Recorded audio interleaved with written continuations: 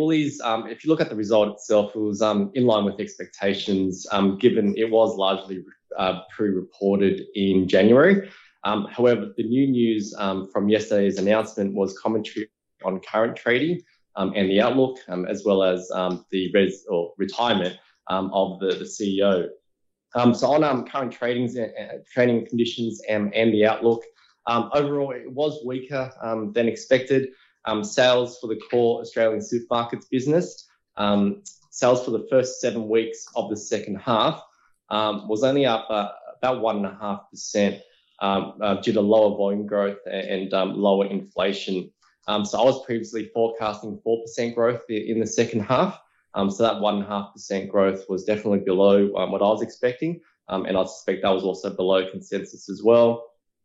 Feeding into that has really been a drop-off in discretionary spending. While sales of food products has been going okay, sales of non-food products, so things such as pet care, baby care, and home essentials, so i.e. Dishwashing tablets, etc., that has been under pressure.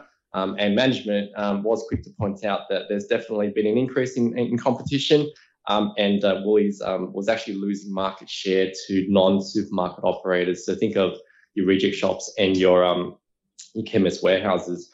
So that was definitely a negative, and given consumers still very careful with where they're spending their money, I think there is potential for further market share loss going forward. On top of that, trading conditions in New Zealand and Big W remain tough. Earnings for New Zealand were down 42% for the half, and Big W was down 60%. And I guess if I take a look back, if I take a step back and think about the outlook for the overall group, it does feel like there are a few headwinds there. The other news that came out yesterday was the retirement of the CEO, so Brad Banducci. He's been in the role for the past 8.5 years. He will retire at the end of August, so still around for the next six months or so.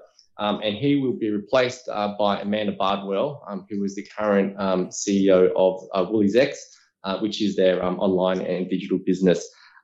She looks like she's got the right credentials, been at Woolies for the past 23 years, and worked at in various roles across the group. But Brad, he was very highly regarded by the market, so I suspect that some of the share price reaction yesterday was on the back of his retirement as well. In terms of valuation, Woolies, it's now trading on about 22 times FY25 PE, with a yield of close to 3.5%.